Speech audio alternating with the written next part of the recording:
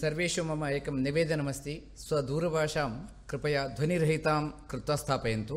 घण्टाद्वयम् अयं कार्यक्रमः भविष्यति, 7:00 तावत्पर्यन्तं स्वदूरभाषां ध्वनिरहितां कृत्वा स्थापयन्तु। अग्रे अहं प्रोफेसर् रमेश कुमार पाण्डे महोदयं निवेदयामि, कृपया स्वविचारान् प्रस्तौतु।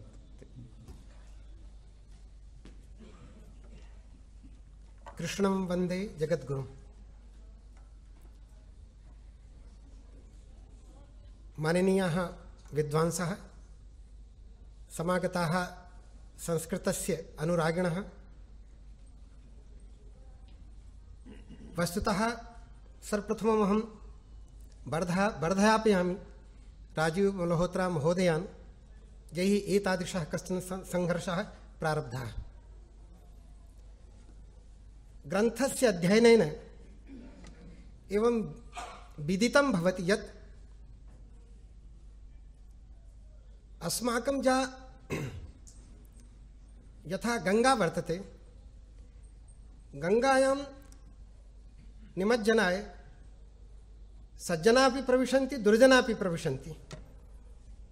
ये दुर्जनाः प्रविशन्ति ते निमज्जनं विधाय स्वशरीरं च पवित्रीकृत्वा शीतलीकृत्वा पुनः यदा बहिः आगच्छन्ति तटे गंगा प्रवाहे एव निष्ठीवनं कुर्वन्ति। यथा तद्वत् अस्माकं केचन संस्कृतज्ञाः, पाश्चात्या च केचन संस्कृतज्ञाः संस्कृत भाषा माध्यमेन, संस्कृत विद्या माध्यमेन अस्माकं संसाधनं, भारतीयं यत् संसाधनं, भारतीयं यत् सम्मानपत्रं, भारतीयं यत् ज्ञानं, भारतीयं यत् यातिथ्यं तत्सर्वं सम्पाद्य पुनः भारतीयां परम्पराम् एव दूषयन्ति। कीदृशः अयं युगः, कोऽयं कालः, वस्तुतः ज्ञातुं न शक्नुमः। अस्माकं ये सन्ति तेपि एवं कुर्वन्ति, ये बहिस्थाः सन्ति, येषां कृते परम्परायाः ज्ञानं नास्ति ते कुर्वन्ति। तत् प्रयोजनं किमपि वर्तते, तत् प्रयोजनमेव अस्माभिः ज्ञेयं वर्तते।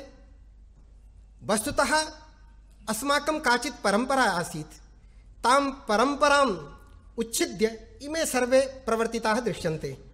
शास्त्रिवर्यैः यथा उक्तं, यदि खण्डनं करणीयमस्ति, उद्देश्यम् अस्ति, यथा साहित्यशास्त्रे ध्वनिवादं खण्डयितुं प्रवृत्तः महिमभट्टः प्रथमं ध्वनिसिद्धान्तं सम्यक् पठति, जानाति, परिशीलयति, तदनन्तरं पुनः तस्य सिद्धान्तस्य खण्डने प्रवृत्तः भवति। किन्तु इदानीन्तनाः एवं न कुर्वन्ति, तेषां प्रयोजनं किमपि अपरं वर्तते।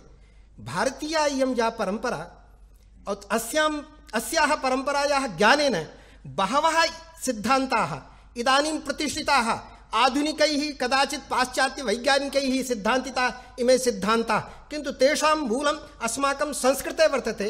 अस्य ज्ञानम् इदानीं जनानां पार्श्वे भवति, जनाः अधिगच्छन्ति, यतोहि संस्कृतभाषायाः, संस्कृतवाङ्मयस्य अध्ययनं ते कुर्वन्ति। किन्तु यदि एवं प्रचारः क्रियते, संस्कृते सर्वं वर्तते दृष्टं, ते संस्कृतस्य अध्ययने एव पराङ्मुखाः, तस्मात् पराङ्मुखाः भविष्यन्ति इति कदाचित् तेषाम् अस्ति काचित् नीतिः। सर्वे संस्कृतस्य तावत् ये अध्येतारः सन्ति आधुनिकयुगे ते विरताः भवन्तु। सर्वेषां कृते अस्माकं प्राचीनं यद् ज्ञानं वर्तते तत् तिरोहितं भवतु, येन खलु एतेषाम् इमे सिद्धान्ताः एव प्रचारिताः भवन्तु। भारतीयानां वैज्ञानिकानां ये प्राचीनाः सिद्धान्ताः, येषाम् उपरि एतेषां सिद्धान्तानां स्थापनं क्रियते, तेषां ज्ञानं न भवतु। कदाचित् अयमेव तेषां नीतिः वर्तते। अस्मादेव कारणात् ते संस्कृतं दूषयन्ति।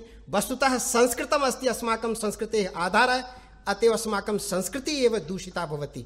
एतत् सर्वथा अस्माभिः संरक्षणीयं वर्तते। एवं विधाः प्रयासाः, वस्तुतः राजीव मल्होत्रा महोदयैः यः प्रयासः विहितः, तस्य कार्यद्वयम् अत्यन्तम् आवश्यकं वर्तते, यत् अस्माभिः सर्वैः संस्कृतज्ञैः करणीयम् अस्ति। संस्कृतं संस्कृतमाध्यमेन अध्यापनं सर्वत्र भवतु।